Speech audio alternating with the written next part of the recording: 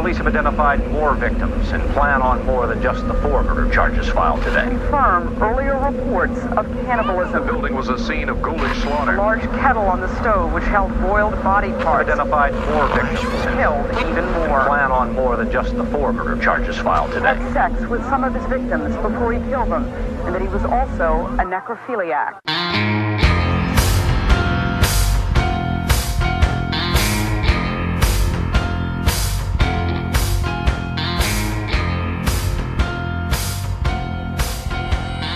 Hey. Welcome into another episode of the Grinding True Crime Podcast with your host, Maddie Matt, and today narrating will be Todd Fox.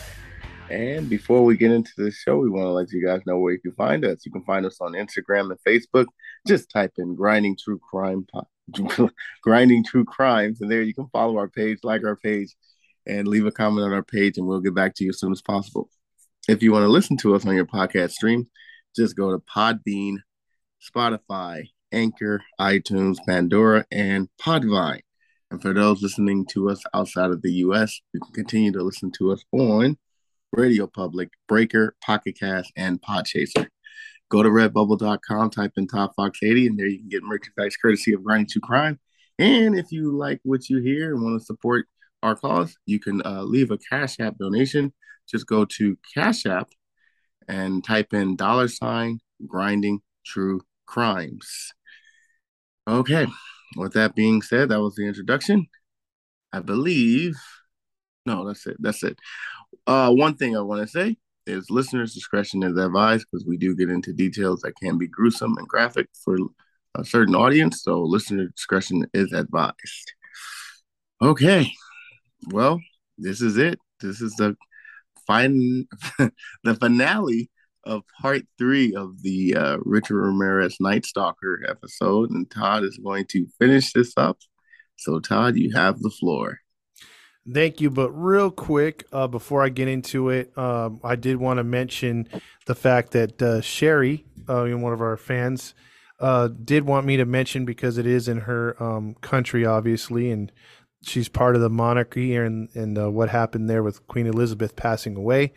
She died. She wanted me to mention that at the age of 96, passing away. She was around with Winston.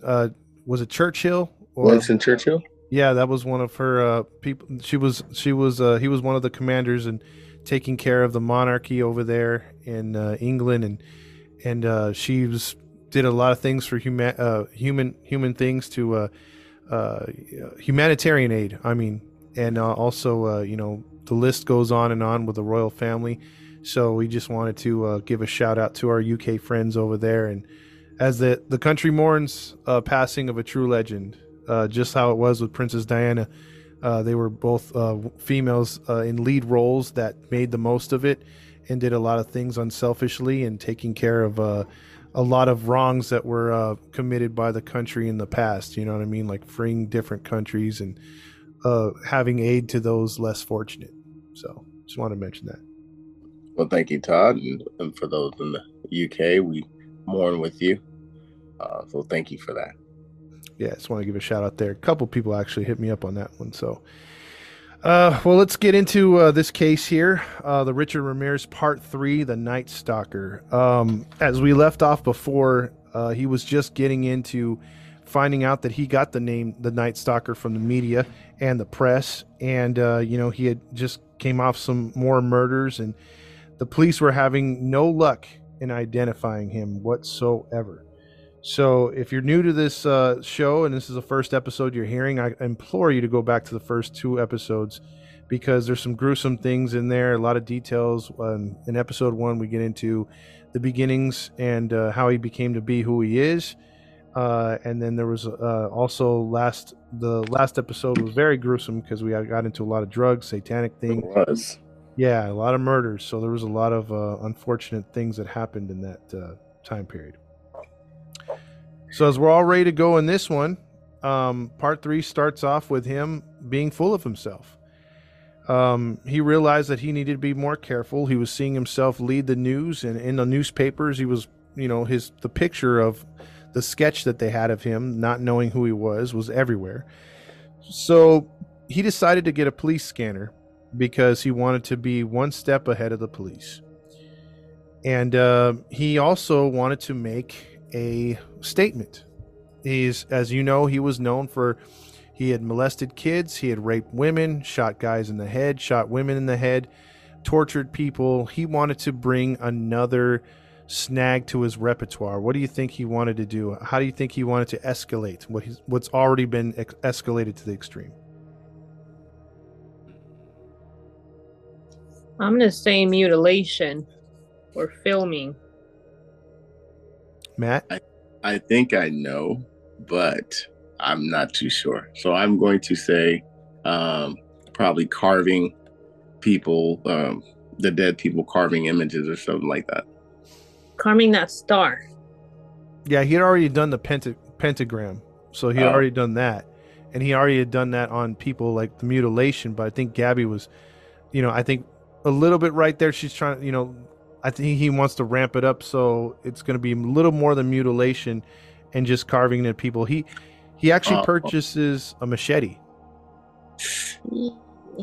And his way of thinking is, now that I'm mainstream, I'm in the police, they know about me. I've got to do something. So what he wants to do is, at the next murder, he's planning, thanks to Satan's guidance, as he says, he wants to take the machete and he wants to chop the heads off of his next victims and leave them in their front yard.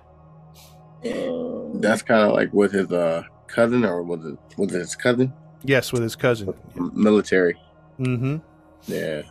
So he's thinking, hey, you know what? Let's do this. So he's got a plan in place. And on the night of March 20th, 1985, we have a date. We do have a date. And what happens when we have a date? Something horrible. Yeah. And unfortunately, it's no difference. And again, if you're looking for an accent episode, this isn't one of them. So I'm not. There's not too much playing around in this one, and the detectives are good. So that's, I can't really get into that. No Johnsons on this one. I may be able to get into one at the end of the story because there's something there that we could explore, but not right now. I don't remember. Well, that's again stuff that was left out of the original episode that we did. Yeah.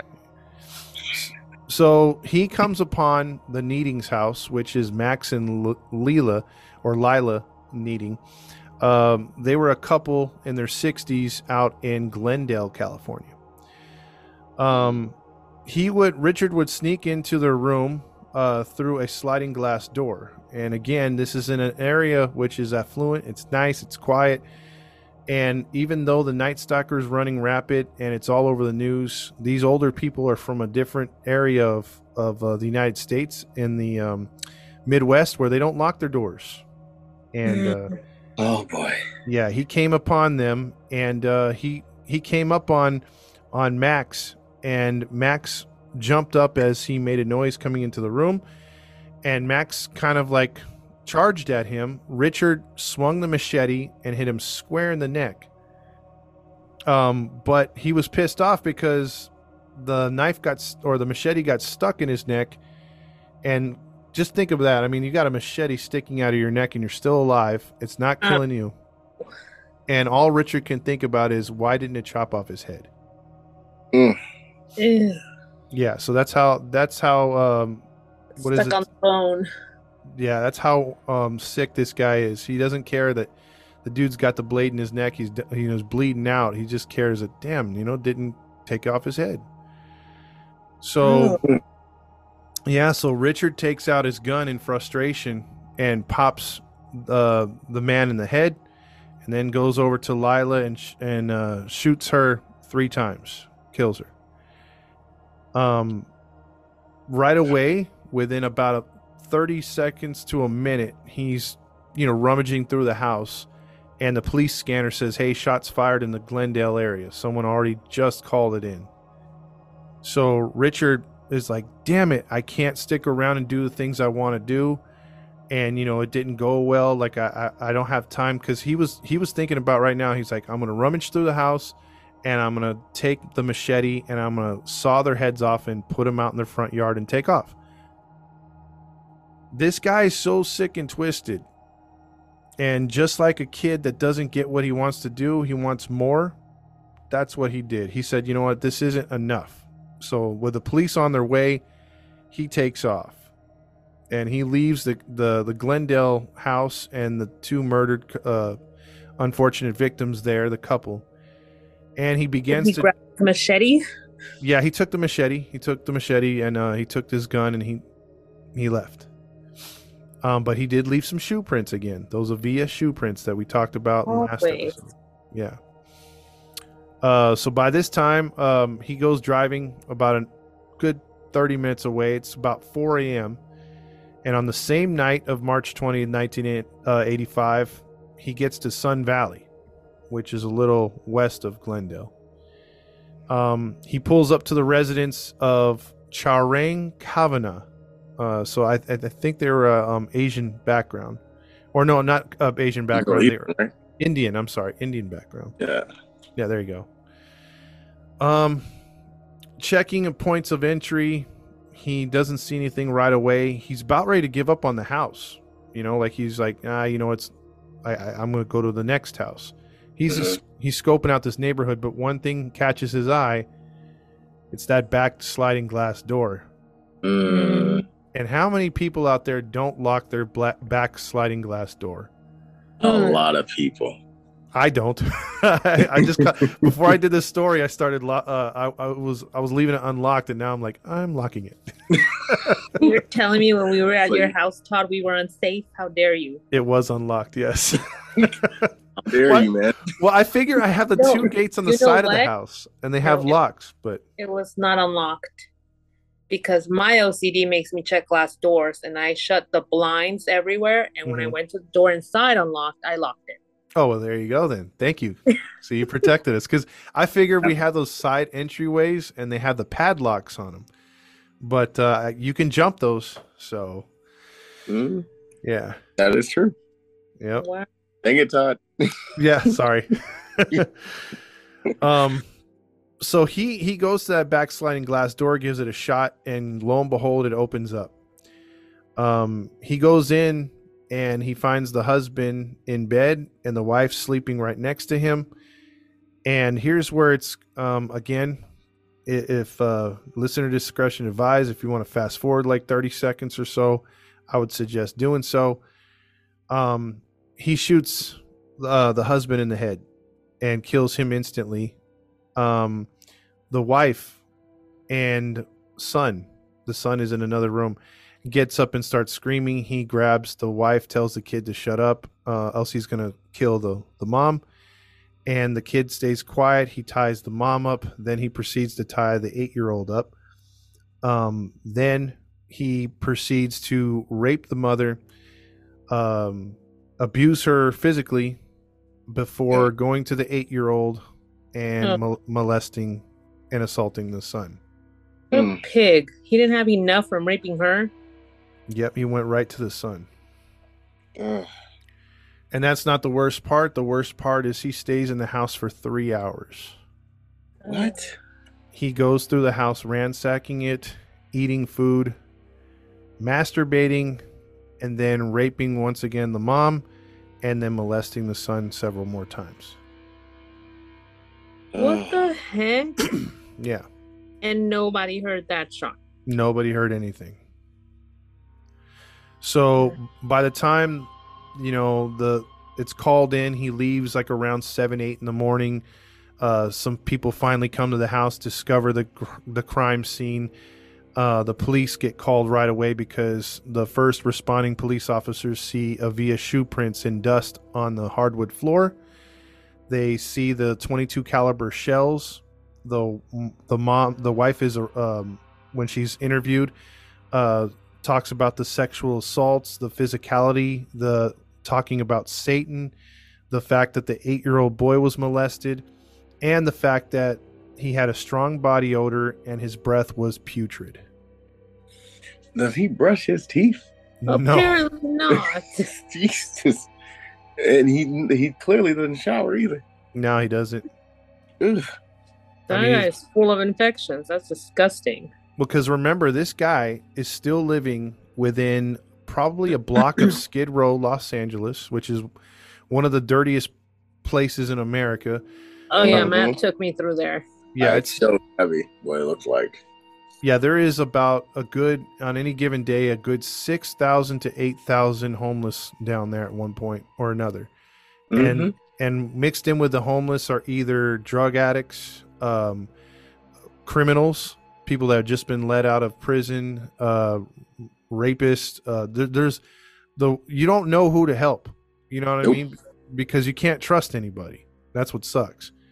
Because you could have some people that really need help, but you can't help them because you don't know if they're going to stab you, if they're going to flip mentally, if they're just down on their luck, or they're drug addicts, or they're going to, they're incognito to try to take advantage of you. So it's a dangerous area, and that Hotel Cecil where he would live and stay is right down there too. Damn. So Richard was in that area. So basically they got a really good drawing of Richard at this time. She gave a detailed description, and that's the one that the media started to roll with. That one was all over the newspapers. And I'm surprised, honestly, that he didn't kill her. I'm surprised too. Yeah. For some reason, he did not, he spared her, Yeah, because normally, he would spare the kids, but not the women. Mm-hmm. So in a span of about 5 hours, he killed 3 people and raped, sexually assaulted, and molested a child. Oof. So this guy's nuts. And this is all at the time when he's not on drugs. Damn. Yeah. So he takes 2 weeks off, and he's, and around his hotel in that Skid Row area and everything. And we have another date. It's August 6, 1985. The police are frustrated as hell. They can't find this guy. He's all over the news, but they have only the Night Stalker name. They don't have the identity. They still don't have nothing. So the next city that he would strike in is Northridge, California, which is famous now for the Northridge earthquake, which took place just less than 10 years after, 9 years later. But in 1985, at 2 a.m., he visited a small house off of Acre Street, and it was the home of a couple in their 30s by the name of Virginia and Chris Peterson. They were a married couple. Richard looked for a point of entry again and saw his favorite thing, sliding glass door. And once again, just like Todd's house, the glass door was unlocked. This is so dumb, though. People are already scared. They know there's a serial killer out there. What are you doing leaving your doors unlocked? Exactly. And especially, LA counties. Oh, go ahead. Not to cut you off, I'm not going to lie. A lot of people that live in nice areas tend to not lock doors because they feel like where they live, nothing will happen. They're safe. That only happens in certain neighborhoods. Absolutely. People just get too comfortable. Yeah. So he got in there, and just imagine, let's just picture you two sleeping in bed, not a care in the world. It's another night. Matt's got to go to work. Gabby's got things to do, take the kids to school. And you're just like, someone's in your room. You wake up and someone's looking at you with a gun. That's a scary feeling. Yeah. It's the middle of the freaking night, and you wake up to a click of a gun. Oh, no. Yeah. Virginia woke up and sat up in bed, and she yelled at the Night Stalker, "Get out of the house." That was her only first instinct, right? And he just smiles in a dark silhouette. You could just probably, and it's not even seeing the pearly whites of his teeth. It's probably seeing the decaying yellowness and whatever slime. The Joker? Yeah, just dripping off his oozing yellow teeth. Oh. And he pulls the trigger. I'm sorry, but he pulls the trigger, and he gets her right between the eye. Ugh. Damn, this guy's a good shot. She hits the ground screaming, and he gets up now. Chris gets up and charges the Night Stalker to where he's shot on the side of the head just above the ear, and he hits the ground. Now Richard's cocking the gun because he's going to go for a kill shot because he could see that Chris is not dead. What do you think happens next? It got jammed and he couldn't do it. I'm gonna say. And Chris gets back up to fight. I'm gonna say Chris gets back up and fights him because he wasn't completely down. You guys are both right, but there's a twist. Uh-oh. Yeah. Chris gets up and he gets hit in the face with a gun, but he still grabs Richard, and all Richard's saying is bitch, because that's all he can muster, because he's figuring, I can't believe that he's still alive and he's fighting me, and Chris is trying to hold him. He's trying to keep him there. And bleeding on the side of his head, Richard can't, he's got his arm kind of pinned down, so Richard can't swing at him. They're sort of just locked up like two boxers. And they're fighting and they're crashing into walls. The twist is his wife regains consciousness and she calls 911 right away. Nice. And so Richard is fighting with Chris, and Chris stumbled though. Just a little bit, enough to where Richard squeezes out of his arms and runs outside the house just yelling bitch over and over. Oh my God. Chris chases him outside the house, but he can't catch up to him till he gets into his car and takes off. Wow. I mean, I get it. Your adrenaline's rushing. You want to hurt this dude. At that point, I'm not even trying to chase him. Yep.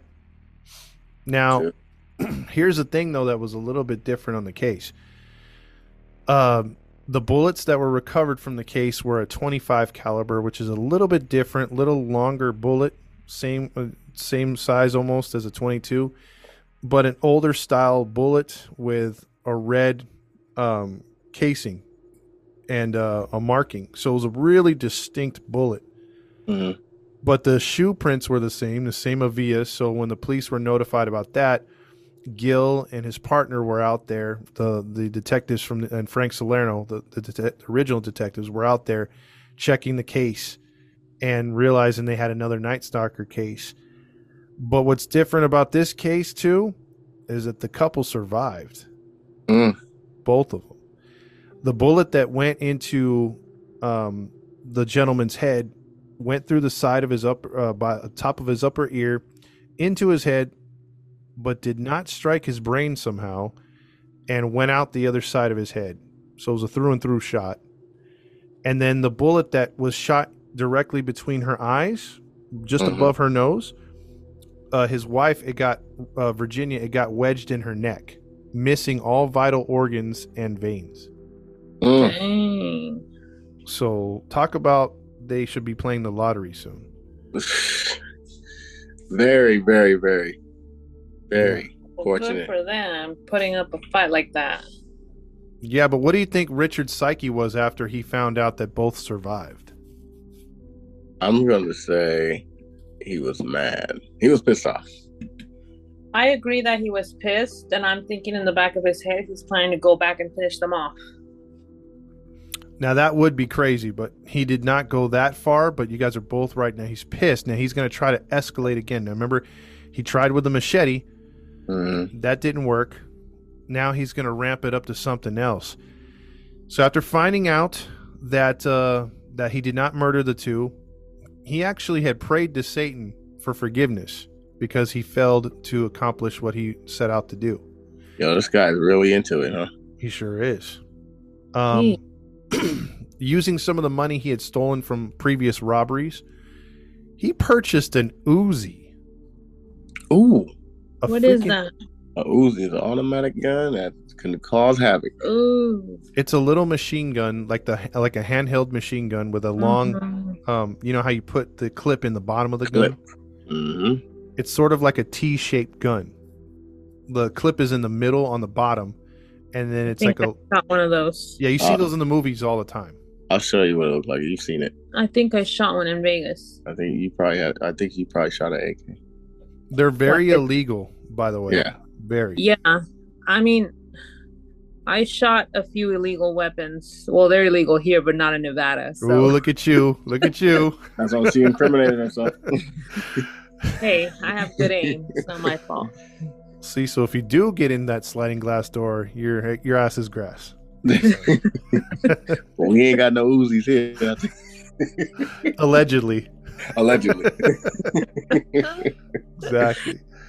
So he got an Uzi now? So now he's got an Uzi, and I don't remember that part. well, again, this is information left out from last time. Man. So he takes this Uzi now, which is now on his hip, to a date of August 8th, 1985, in the city of Diamond Bar, which is far south. Why he go way over there? Yeah, far south from where he used to, because he's trying to get out of the LA area. Okay. Makes sense. Yeah, he's trying to broaden his horizons, because at this point, Orange County hasn't been touched. So now he's in Diamond Bar. This is Orange County. So it's not Los Angeles County anymore. Mm-hmm. So he gets to the house of Elias and Sakina Abatho. Elias is 35 years old. He's also Indian. He's a computer engineer. His wife is 27 years old, and they have a 10-month-old son. Mm-hmm. Oh, that's not good. It's not, is it? So he gets into the house, and instead of using the Uzi, he takes the 25 caliber gun and sneaks up on Elias, and Elias never sees it coming. He dies in his sleep. He gets shot in the head through and through. He's dead, point blank. Ugh. The wife wakes up and immediately said, "I was already to your son's room. I know where he is. I will kill him if you don't comply with what I do and what I want." She swears in broken English, "I will do anything that you say. I swear to God, please just don't lay a hand on him." And he slaps her and says, "Do not swear to God, swear to Satan." Oof. So she proceeds to do as he says, and for 2 hours, she's sexually tortured and raped. And in between rapes and torturing, he goes into the kitchen and continues to eat and have a good time, watch a little TV, then go back and do the same thing repeatedly. Ew. I cannot imagine that disgusting man with his disgusting mouth on you. Like, smelling like probably crap and pee and probably worse than that. Ugh. If you've Probably seen his smells rotten. Yeah, if you've seen his pictures and what happens afterwards, you can smell the stink. Yeah, you basically you look at it, it's like, man, this guy's even greasy in a freaking picture, you know? Greasy. It's like one of those you remember those things in school where you used to be able to scratch and sniff, like, oh, that's a strawberry. Oh yeah, that's a strawberry. It's like you scratch his picture out. Oh God, that's urine. That's Skid Row. And trust us, ladies and gentlemen who's listening, if you ever go to Skid Row, you just know you're on Skid Row. You don't have to ask. You'll just know. Yeah, I mean, quick story. I was driving back with Damien one time, and we were down there for his wedding, because down in Skid Row, just to the other side of it, you have a lot of areas where you could buy clothes, for cheap, and, there's suit outlets. There's all kinds of outlet stores, so it's a real weird area. And we were driving back to get to the freeway through Skid Row, and there's a woman there, and she's starting to take off her clothes because there was a bunch of people on the street.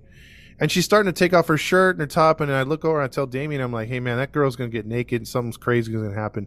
He's like, what? And I said, yeah, just check it out. And then we look over there, we're waiting for the light, and she's butt naked like in 30 seconds running across the street yelling.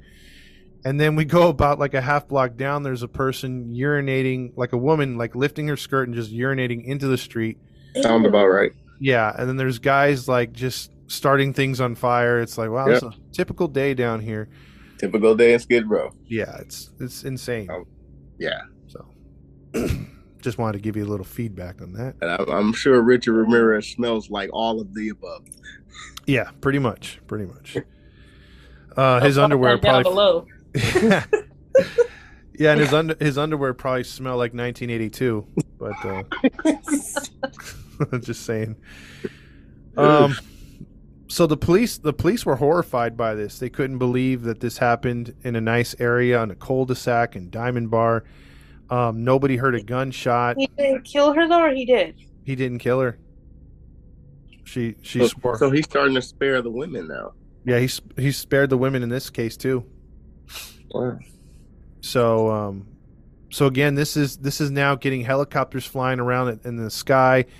This is getting the auto theft detail, because none of the cars he was taking, obviously he didn't own one, so he's always stealing cars, but they don't know which ones from the crime scene are which when they find stolen cars. So they're trying to fingerprint all of them, because one of them's got to be like the Night Stalkers, you know. So now every time there's a stolen car close to a homicide that's recovered, the police are notifying the homicide division to take a look at the car. So like they've got all hands on deck. I mean, guys are working 20 hours a day on this one. I would check every stolen car, period, not just when they're close to the homicide. Yeah, well, these police are just, I mean, they're using all the manpower they got at this point. They're just trying to do this. So it's right now it's on everybody's mind. If you're at the water cooler talking, because there's no social media. So, but if there was social media back then, I mean, this would be all over Facebook, Instagram. People would be trying to crack it on these armchair detective websites, everything, right? So, but back then, we would too. We'd be like, "What's going on?" Like, oh, we got a ride, people. Let's go. Yeah, it's like we got to get to that area and take pictures or something. You know, I don't know. But yeah, I mean, there's you know, everyone's talking about it at work, at school. I mean, like I brought up my story, you know, the other day, you know, with what happened with my family. I mean, it's scaring everybody. Like everyone's just like, where is he going to strike now? What city is he going to go to? I mean, how is he going to do this? You know, these things. I mean, how could somebody do these things? It's terrible. Yeah. And the drawing, if you guys haven't took a look at it, look at the mugshot or the police description of Richard Ramirez. He looks scary in those drawings, and it looks just like him in a way. I haven't checked because I've been waiting till we're done with the story. Oh, okay. Well, I'll put it out there. You know, so now that Diamond Bar is involved, a nice area, more cops, more police, he decides, I'm going to take a break. I have a few friends up in San Francisco. I'm going to go for a drive, or not drive, Greyhound, because he doesn't want to take a stolen car up there. So they let him in the Greyhound. Well, yeah. You know. Well, I mean, have you seen the people that get on Greyhound buses? I've been on a Greyhound. Yeah, it's not the most kosher people. You're not flying first class, so to speak. Absolutely. You know what though? I think the one Greyhound I was on, that everybody was normal. Oh wow, that's a rarity. I was coming from Kansas. Oh, okay. Because I mean, I've been on a Greyhound once where it got pulled over, and they had caught 2 illegals, and they got a guy who had a warrant. So it's like, well, wow. There's 3 extra seats open. Dang. Yeah. Dang. It was pretty crowded. But so yeah, he goes up to San Francisco, and he's like, I'm gonna take a couple days off. And now it's, you know, it's 10 days later after this last occurrence, and it's you know, August 18th of 1985, 10 days after the previous murder. He gets up to the Lakeside district of San Francisco, where he came upon not Disney's Peter Pan, but older gentleman Peter Pan, which is a Japanese American, and his wife. They were a couple in their 60s, and unfortunately, again, he went with the same goddamn MO, which is go through the sliding glass door. And yeah, he came with a .25 caliber gun, and this one's a little disturbing too, because he shoots the husband in the head, Peter, and he passes away right away. He shoots the wife in the head, and she hits the floor. She's gone. He went to the refrigerator and made himself a pretty big meal, and maybe too big of a mill, because he would then projectile vomit all over the living room carpet. Ew. Yeah. And then he would proceed to, as you do after you throw up, masturbate all over the house, which he masturbated on both bodies. I mean, because that's we what all we know all that do. to That. turn on. Yeah, exactly. I mean, who doesn't do that? I mean, whenever I see a dead body in the ground, I just masturbate. Absolutely. I mean, it shocked me. He Yeah, he didn't do that before, right? I mean, jeez. So nasty. But he went through the house just leaving his DNA everywhere. Kind of reminds you of the Golden State Killer. Same thing, where he was just like ejaculating everywhere, not knowing that, hey, this could come back to get me at some point.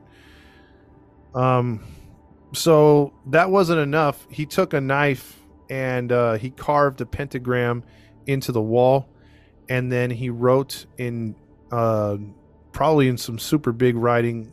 I've seen the picture. It says Jack the Knife, or Jack of the Knife, or Jack of the Knife. So it was a kind of twist on not the Disney, but the McDonald's commercials, Jack of the Night or something like that. It was an older song. Remember that Moon character that McDonald's had? Yeah, it was that song he would sing for the McDonald's commercials, but he put Jack of the Knife instead of the Night. Yeah, and then he had the pentagram. So a neighbor would see the door open on the next morning and would come across the gruesome scene. Police got to the scene, and this is like 4 hours later, okay? Peter's wife... 4 hours later? Yeah, this is at 8 a.m. Here's a twist to the case. So I mentioned bodies. Now, again, her body was on the ground, but she wasn't dead. What? Yeah, Barbara, although shot in the head, and was also raped after she was shot. Wow. She pretended to be dead and lied there through the rape, through the masturbation afterwards, through the carving of the pentagram and the stuff on the wall, through the throw up, through him eating. She somehow stayed alive for 4.5 hours until the police actually got there to check her pulse. And she made it, actually. Wow. Yeah. What a survivor. She was a survivor. So at the same time, San Francisco police get there. They realize they have a madman on their case. Glendale Police Department find out about it, and they ask, hey, did you find any shoe prints? So they take a picture. They send, they send it down the next day. And then they said, what kind of caliber bullets? They said, can you see if these match that? So they sent that up there. And then they find out about the writing on the wall, and they're like, that could be our guy. So they fly some detectives up there. They do some checking of the ballistics, and as they're investigating, the media catches wind of it, and they fly up there. And as they're poking around, asking a few police officers, you have a Johnson, our first Johnson up there. Let's hear it. Let's hear it, Todd. Dumb Johnson say. So the media goes to, just walking around. He sees a guy talking to a police officer. And he says, hey, who are you to that police officer? He's like, I'm an off-duty police officer. I live in the neighborhood. And they're like, oh, okay. So what do you know about this case? I saw you talking to your buddy over there. And he's like, I don't know, some dang fungal gun. And he starts like mumbling. He's like, excuse me, sir? Like, what were you trying to say? Oh, you don't. Oh, okay, you don't talk Southern. Basically, there's some of that fangado, and they're like, what are you talking about? Speak English. And so he's like, okay, I'll slow it down. So there's some writing on the wall, right? It's like some satanic, stuff. And it's the same ones from Los Angeles. And then the reporter's like, wait a minute, same ones from Los Angeles. He's like, yeah, all the writing is on the wall by all the murders. And like, no, we haven't heard anything about that. The police haven't said nothing. And then there you go. The media now knows there's some satanic worship involved into this. There's some pentagrams. This now adds a deeper dynamic to it. And this is going to freak out. And this is perfect for the media because they love freaking out. They love this stuff. It's juicy. Yeah. It's super juicy. So now they take that and they run with it. So because of that, Johnson, information that only the police knew is going to be all over the papers by morning. I bet you the police officer went up to him and said, "You idiot." Yeah. He's like, "I'm just doing my job." He's like, "You're not on your job, Johnson." He's like, "Oh, yeah." So, all right, Goofy. Yeah. All that information gets out. And now you have a satanic panic because before this, just a few years prior, late 70s. Like what you did there. Yeah, see? You have was it the Manson family who wrote Helter Skelter, and there was all that satanic stuff that the media was all into, thinking that was, because of the cult and all that. So with Charles Manson, they're thinking, is this a copycat? Is this, part of that? I mean, now there's questions going all over the place, the satanic panic back then. Dang. Yeah. So now this information is everywhere. And, now they're talking about, they're getting more information. They know there's beatings, there's abuse, there's rape, there's pentagrams. There's even more fear and panic now. So I don't know if you've ever heard of the woman, but you could look her up, and she's still on the Senate to this day. She looked old back then. She's ancient now, but she's still doing her thing. Senator Dianne Feinstein. Have you ever heard of her? Name sounds familiar. She's been the California senator for decades. And this woman is a female Johnson. Oh. Yeah.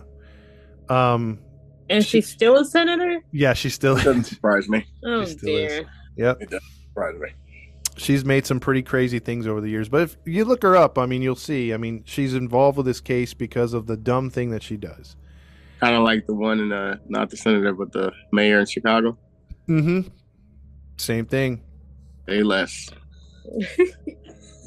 So you have the California, the Northern California and Southern California really don't get along too good.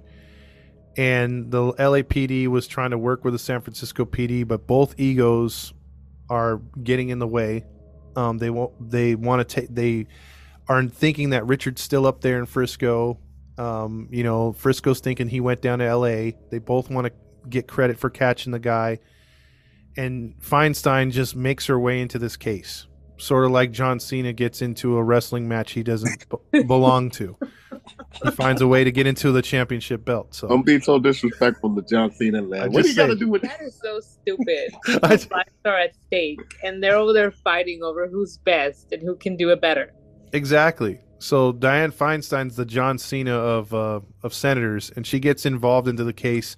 She calls a press conference, and because she hung out with these detectives, she decides that, well, I have some valuable information that I could share, and I could look more, vote for credible. Me. Yeah, I could look credible. I could look important, and again, vote for me.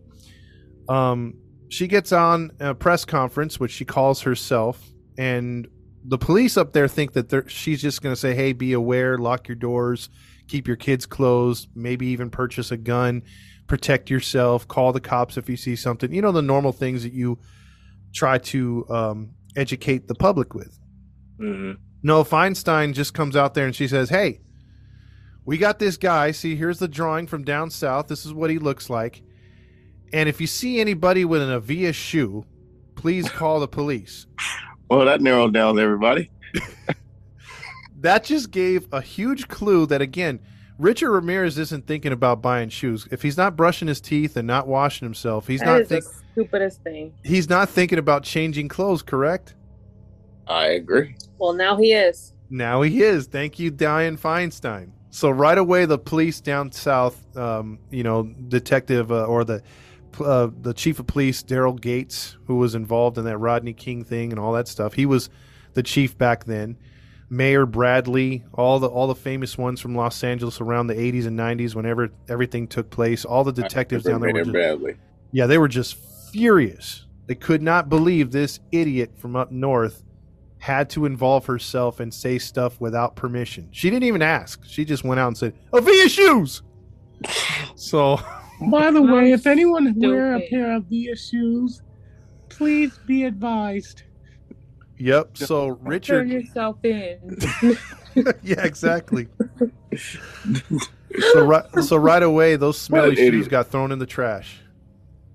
Oh, she's stupid. I Yep. bet you his feet smelled like just sweat and I just can't. That's what you think. Matt is stuck on the stench right now. He's like, Yeah, dude. man. He's all. I bet it was rotten cottage cheese with a hint of bell pepper and some onion. That's his my feet goodness. Oh my goodness. Onion. stank. Mushrooms. Exactly, mushroom. Mushrooms. Oh man, yeah. It's. I don't know, man. Like I said, it was the scent of Skid Row. It had But you to gotta be. think about it. He had them same pair of shoes for all the murders. Like, Yeah, like because nobody had mentioned that. He didn't know they were on to him because of the well, shoe. what I'm saying is, bruh, Yeah, but she's stupid. That was the Mhm. one thing was- identifying the guy. exactly. Yeah. So Yeah. because hearing this, Richard goes south. He takes off, and he would actually go into Arizona. He would take a bus into Arizona, and he would go to visit one of his brothers. Now, up in Frisco, he was visiting a cousin. So he was up there visiting a cousin. And so after the murders and stuff and the heat got too hot up there in Frisco, he went to Arizona to visit a friend and also his brother.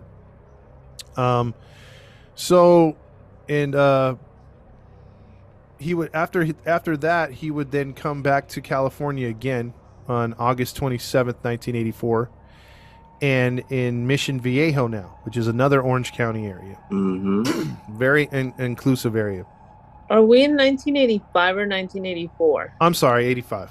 85. Okay. Thank you. I didn't want I to. just thought about it. I'm like, wait, did I hear 5 first? I know. Gabby's like, so he got in his DeLorean and he went back into 1984. Met Doc. Yeah, got Doc. He saved him from the Arabics that were trying to kill him. Remember, for stealing the nuclear stuff. And then he came back to 85. So Don't forget Marty. oh, yeah. No, he killed Marty. He called Marty. He killed Marty. So yeah. 1985. Yeah, back to 1985. He's in the Mission Viejo area. He comes to a house, and the owner of his name is Bill Carnes and his wife. He would shoot Bill Carnes once in the head and twice in the chest. Oh man. He would sexually assault Bill Carnes' wife briefly before he heard on the scanner that police heard gunshots. And before tying her up and ransacking the house before he left,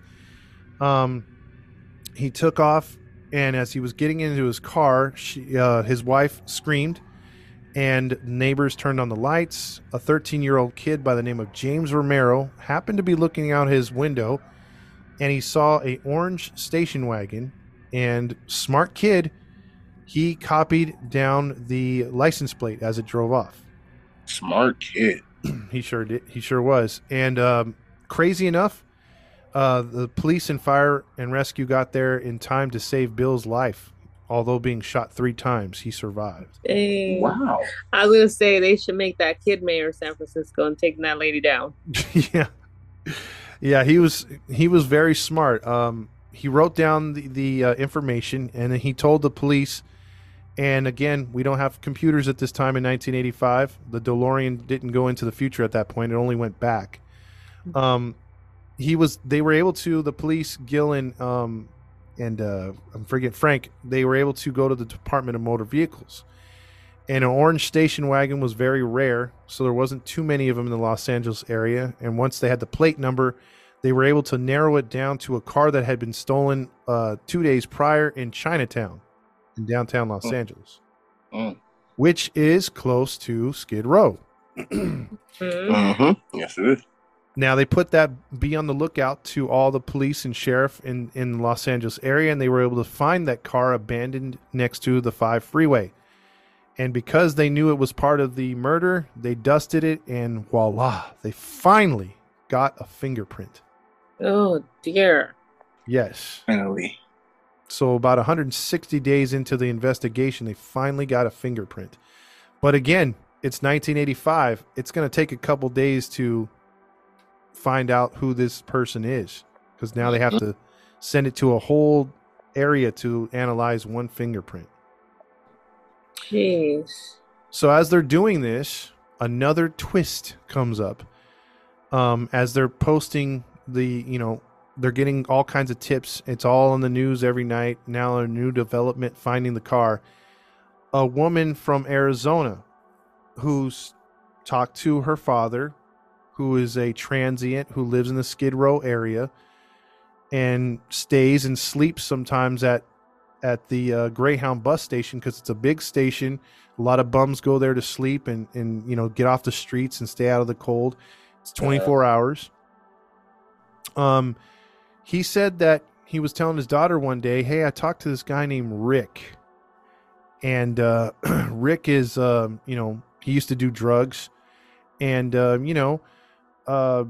he talks a lot about the Night Stalker case. And so the police are like a little intrigued about the tip, and until the daughter says, yeah, he mentioned a 22 caliber gun. And that's something that none of the media knew about. So right away, the police are notified. They get down there within an hour, and they're talking to the guy on Skid Row by the bus station. And he says that basically the guy named Rick, he doesn't know his last name, talked about a murder in Monterey Park involving a 22 caliber gun, that he possibly could have been part of the murder, and that he sold him the gun, to which the transient, for drug money, sold it to a friend in TJ. So the police were like, okay, you come with me, we'll give you food and money. We're going to take a flight to TJ and recover that gun. And a day later, they got the gun. Dang. Wow. How did they? Wow. They flew down there. I mean, this was like, hey, boom, boom, boom. We got to do this. We got to catch this guy. So the police were like, no matter how much it costs, let's do it. So like, again, they flew down there. They got the guy who had the gun. They recovered it. They matched it to the prior bullets from other murders. And bada bing, bada boom, match. How did they find the gun in TJ? Well, the person knew the person they sold it to. Oh, okay. And here's another kicker, though. Even before they got the ballistics back on the bullets matching, when they talked to the friend, the man that told them about the gun being sold down there and everything else like that forgot to mention that Rick also sold him a boombox. And when they traced that boombox back to some of the things that had been stolen at the crime scenes, it came back to a murder scene. One of the boomboxes, which for you kids today is just a big ass radio. Pretty much. Yeah. That was recovered from one of the crime scenes, or stolen from the crime scenes. And so that they knew they were on to the right guy. They knew Rick was the murderer. Jeez. And how do they find this mother effer? So, as they're doing that, it's now August 30th. And again, Richard hits out to Arizona. And the same day that they're doing this, San Francisco Police Department is, LA Police Department's almost ready to. They have a few Richard Ramirez's that they think his name is Richard Ramirez, but they're checking the fingerprints. They're trying to go through everything. Up north at the same time, they arrest a woman and her boyfriend, Miguel, who is, they get into a domestic dispute. And they find a piece of jewelry that the police have been looking for from that San Francisco house, the Pan house, and on the woman. And they said, where did you get this? And she's like, oh, I got it from my boyfriend, Miguel, the one who hit me. And then when they ask Miguel, Miguel doesn't want to say anything. So they ask her, okay, well, how did Miguel get this? And they're thinking Miguel's the Night Stalker because he kind of looks similar, because he's a cousin. And she's like, oh, his cousin gave it to him, Rick.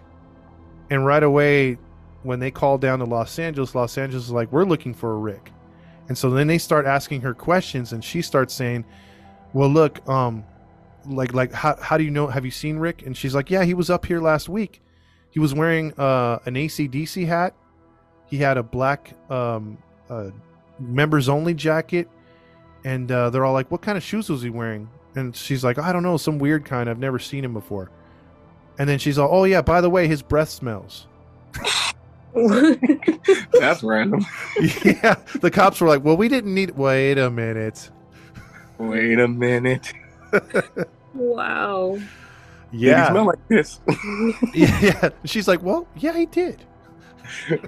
That's random. He So smelled now like they a know urinal." that is totally him. She's all like, yeah, he had a gray shirt and black pants and his breath stink. And then the cops like, "You already told us." "Yeah, but his breath smells." Breath stink. Like turpentine. Yeah. So they're going through this entire thing that now finally, because it's such a case, they have to share information. They're telling the Los Angeles Police Department, and they're trying to get information out of Miguel. Miguel won't say anything. So he doesn't say anything. He won't cop to anything. So by this time, though, the fingerprints come through, and with the information up north and now down south, they now know that it is Richard Ramirez, the guy that they've been looking for this entire time. So then, and they had a mug shot from petty theft that he did about 8 to 9 months ago. So he had no murders on his, because again, the other stuff from El Paso never showed up or anywhere else. It was just the petty theft that he had been caught on. No drugs, no murder, no nothing like that. So by this time, they did a press conference late that night on August 30th, stating who Richard Ramirez was. They plastered his picture everywhere. Now the entire state of California knows it's freaking Richard Ramirez. And at the same time, he's coming back on the Greyhound again. Because remember, he committed those murders on the 27th. He went out there the next day. Now he's coming back from Arizona again. And the police are thinking, because they plastered his picture everywhere, he's going to be leaving Los Angeles. So they get a bunch of their detectives and police officers and dress them up like bums, have them waiting at the bus station at the departing area.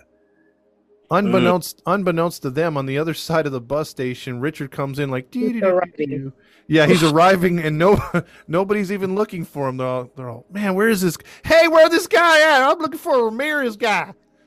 And then they're like, "Hey, is there a Ramirez here?" And like 10 people turn around, but they're nothing close to the Ramirez. And then Ramirez is like doo-doo-doo-doo-doo, walking in through the other way, just no one even looking his way. Wow. He might as well have like a shirt that says, "I'm the Night Stalker." Right. So Everybody's on the other side. yeah, they're not even looking at him. So here's the twist. Here's where it all goes down, though. Oh. So he's going about his business, and the one thing he failed to do was realize that his mugshot was everywhere. So he goes to a liquor store, and right away, there is 2 little old ladies, little Mexican ladies, and they were like "El Diablo, El Diablo," and they start yelling that, and he's like, "Huh?" And then he looks over at a newspaper, and there's his face, and they're calling him the devil. And so he's like, "Oh, that was great Spanish, by the way, Tom." Yeah, sorry, not the greatest." And then you had Consuela there, and she's like, "No, Dios mío. Yeah. I get the Windex. Spray the man. Spray Diablo. No." Diablo. Ain't it Diablo? Diablo. My man said Diablo. Diablo. Yeah, Diablo. That's Satan's son. It's like quesadilla. Oh, man. So yeah, they see him, and he panics, and he runs to a bus, gets on the bus, kind of sits down, puts his head in his lap a little bit. Wait a minute. He ran to get the bus, like another Greyhound or a city bus? Oh, city bus. Sorry. So he okay. got on a city bus. I'm like, but the homeless cops are So there. he finally realized the gig is up. Yeah, he's got to get away. So he gets on the bus, and he starts traveling westward, trying to get back into the Skid Row area. But the problem is now, everyone's got newspaper, or they've seen the picture, and he's getting stared at. He's getting glared at. And they're probably like, "Hey, can I smell your teeth?" And he's like, "No." And so they're like, "Oh, that's the guy." So right away, he pulls the string on the bus, to let him off at the next station. So as he gets off, he's hearing, people chatting, and one guy goes, "Hey, get back here!" So he runs across the street through traffic, and right away that guy goes to a payphone, and he also sees a city worker, and he tells the city worker, follow that bus, because he sees Richard get on a bus now going eastward. So the guy in the gas truck for the city gets in the truck and starts following him. The guy who saw him calls on a payphone to 911, and right away LAPD hears about it. Here comes all these helicopters in the sky. They're sending everyone out to East LA. There's every cop in the area is heading now towards East LA. And as he's driving on the bus, he sees outside the window there's helicopters heading towards his vicinity. He's hearing police sirens. So right away he pulls the cord again. Someone else on the bus says, "Diablo, Diablo!" And he gets up out of his seat, jumps out the bus as it's still going, and he actually runs through several neighborhoods.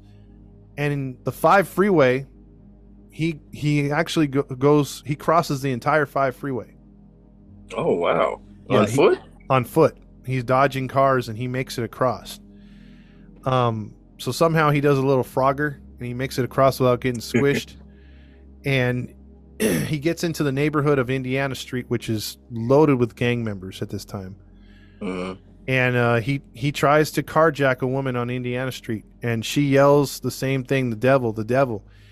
And right away there's these gang members just chilling, and they turn into good Samaritans all of a sudden, and they're coming over there and they're going to whoop his ass. And they start running. They start running with knives and stuff, and he sees them, and he's like, "Oh God, I got to get out of here." And he starts running a couple blocks over to Hubbard Street, and he tries to carjack Manuela de la Torre by knife point. And as he's trying to get her in the car, her husband's having none of that. He comes out with a metal pipe, and Miguel pops him over the head twice, where he drops the knife. And then here come all the gangbangers and the people from around the neighborhood, and they start jumping him, beating the snot out of him. Yes. And street justice all the way. But the thing is, though, the sheriffs have to come with guns firing in the air to disperse the crowd, because if they don't, they're gonna kill him. Mm-hmm. Like they were trying to kill him. And there was a guy who was coming with an axe. Oh, crap. And so the cops had to be like, "Hey, bro." Trying to behead him. Yeah, they were like, "Hold on a minute, man. Hold on a minute." So they actually had to come with riot gear to disperse the crowd, and they came in there and they saved Richard. And his skull was a bit fractured in the beating. It should have been a lot fractured. Let me ask you a question. Yeah, exactly. Matt's like, "Don't ask no questions." He got what he deserved, though. Yeah, he got, and the neighborhood wound up throwing a party. They were all over the news because they were the ones that caught the elusive Night Stalker. Dang. Oh, that I will celebrate too. Yep. So it's yeah, street justice all the way too. On top of it, but on as we wrap this up on July 22nd, 1988, his case would finally go to trial. Thanks. Now, for 3 years? Yeah, 3 years, because they had to get all the cases together. San Francisco, here, all the different jurisdictions and cities. Finally, they got all the evidence to jail. He was dead to right. They had him. But the twist is, another twist in this story, if you see the before and after pictures of Richard Ramirez when he was in jail, when he came to his final, the actual court case starting in 88, his teeth were fixed. Either he had veneers, they pulled all his teeth. I mean, the dentist that was working in the county jail should be working in Beverly Hills, because the job he did on dude's teeth is amazing. Like, I want to hire the guy. Why do they get those benefits for freaking free when people are struggling to pay their damn insurances to get braces? Gabby, it looked like even back then he got about $6,000 worth of work. His teeth, he had a smile that all of a sudden he came into court with long, clean hair. So he looked like a guy that, you know, was either in a 80s rock band, or he was like in Metallica, or he could have been in the Rolling Stones. He had these big sunglasses on. Now all of a sudden, you know, before when he would smile, you saw, you know, his teeth were disheveled, crooked, yellow. His gums were bleeding. Now you go in there and he has this perfect pearly white smile, and now he looks handsome. CGI. He's put on weight. Yeah, he was CGI before CGI. You know, I haven't even been able to get braces, and this mother effer got a whole new mouth. Yeah, it's like he filtered himself. I mean, if you look at the before and after pictures, What's wrong with the system? Yeah, They take care of the bad. I mean, They get freaking VIP treatment after killing people and being assholes and not caring about anybody. Yeah. And here's was the worst part too. So not only does he look amazing, he doesn't look like that scary beast that he was on the street. Now he looks like someone that just looks like he's rich, you know, because he's put on weight, he's got muscles, he's you know, now you have these freaks that are women that are outside the courtroom waiting for him to get transferred to court to get a glimpse at him. They're flashing him. They have signs that say "Marry me." They're screaming his name. Yes. Oh, God. Some of these women are battling to get into the courtroom just so they can get a glimpse at him. During the court session, they have to excuse some of the people because they're too loud, the women. And the women that are there, he looks back at them and winks at them. That's stupid. I'm sorry. In the back of his head, he's like, but twisted, disgusting women like that should have been the ones in the place of all the women that got shot and killed. Exactly. Hey, that makes sense. Stupid ass broads. And from the moment that he's arrested, before he gets the teeth done, the preliminaries that happen, you know, when you're first charged with stuff, before he had all that stuff done, he looks terrible. He looks scary. He has a deep, disgusting voice. And he had a pentagram drawn on his hand, and he says, "Hell, Satan."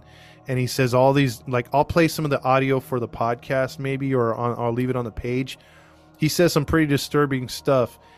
And then when it comes down to it too, he's laughing, you know, when he's all fixed up and ready to go for his case 3 years later. He's laughing when the details are being read about the, you know, and the testimony from the victims and survivors and their family. Like, he just has no remorse whatsoever. What a bastard. Yep. And so because of the fingerprints, the drawings, the shoes, the ballistics, the crime scene, the testimony, everything, he is convicted of 13 murders, 5 attempted murders, 11 sexual assaults. For some reason, he wasn't tried or convicted of the molestations of those children. But he also got burglary charges as well. And he was sentenced to death in 1989 to be murdered by California's gas chamber. Gas chamber? Yeah, they had the gas chamber still at that time. Oh, okay. Did he actually get killed that way? Of course not. I'm gonna be mad. Oh, you're gonna be mad. Because this is the beautiful state of California and it's full of liberals, they decided that the death penalty is not kosher, and so they stopped it even back then, or they put you on, like, say for instance they made it longer than, like, if this was Texas, he'd be dead in less than 2 years. But since it's California, there's massive amounts of appeals that can take years upon years, sometimes decades. And so before the governor of California, which is Newsom, canceled death penalties altogether just a couple years ago, you still, like, guys like Charles Manson, he didn't die of the death penalty, which he should have been, and a few other killers. They died of old age or from, you know, complications, stuff like that, you know? How did this stupid ass die? Well, before he even got to that point, Gabby, this will make you happy. In San Quentin prison, which is cut off his dick? No. Not that kind of happy. Huh? No, I said that would make me happy. Well, we know that off with his wang would work, but unfortunately, it was the opposite, Gabby. He had a judge that said, "Oh no, Someone else should use your wang. He was allowed to get married and have conjugal visits. What the heck? Who would want to? So he got an extra wang. I'm not going to mention her name because she's pathetic for marrying this guy, first of all. And second, I mean, how do you allow... Do mention her name, Todd. What's that? Do mention her name. Well, I didn't write that in my script, but I do know her name and I just don't want to mention it. So dang it, Todd. Got it. Do it. Understand. I'm just saying. She got a couple conjugal visits with this guy, and I don't understand how you're able to allow a guy that did so much to, vile things to get his wang wet. I don't understand. Exactly. But they were married in 96. So in 1996, just 7 years after his conviction, he was married. But he did have some comeuppance. He was diagnosed in 2012 with B-cell lymphoma. Oh, wow. Yeah. So that was flowing through his blood. So it was slowly killing him. And should have been diagnosed with prostate cancer and all kinds of other cancer, testicle cancer, dick cancer, all of it. Let it rot off. Yeah. Well, from all indications, the final 6 months of his life were not pain-free, and they were not kosher, and not a good time for him.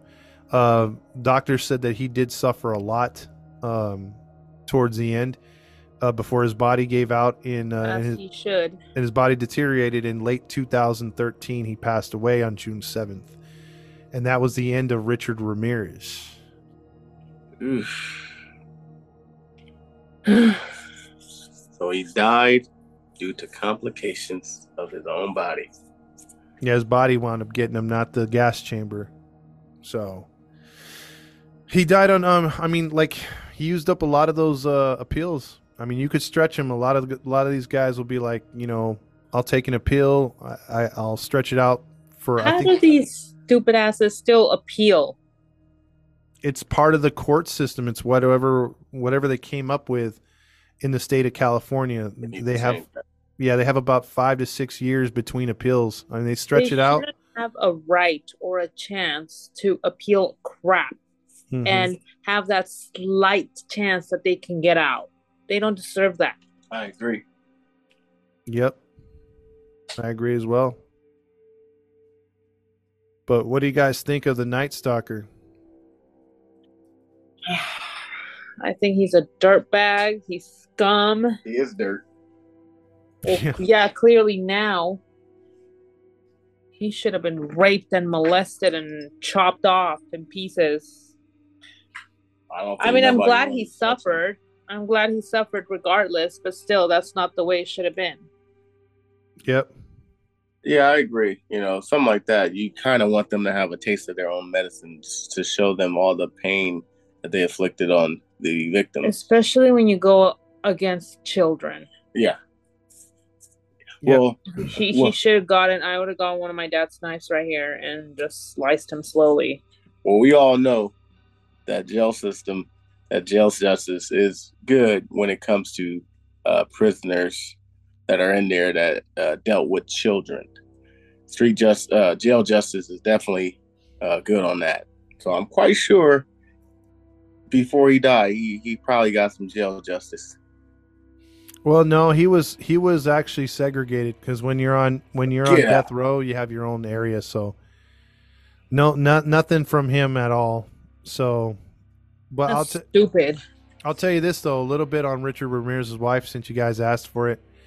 So this lady, she was 41 at the time when Richard was 25 when he was caught. She married him in 96, so she would be then 48 when he was 33. And she was a freelance teen magazine editor from Burbank, California. So she was just why did she like him? She liked him because he was cute. Magazine editor. That's a good job. Yeah. But she used her I guess connections to visit him in San Quentin 4 times a week. And a week? Yeah, she claimed to be a self-practicing Catholic virgin, and she said Ramirez would have been her first, and that he deflowered her. But magically, after they got married, she began to get tattoos.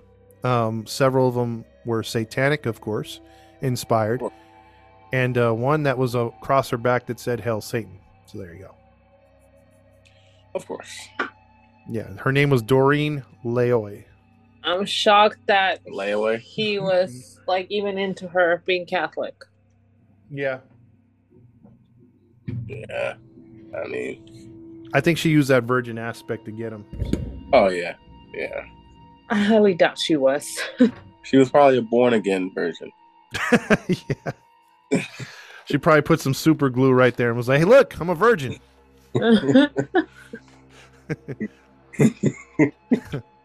That is so stupid.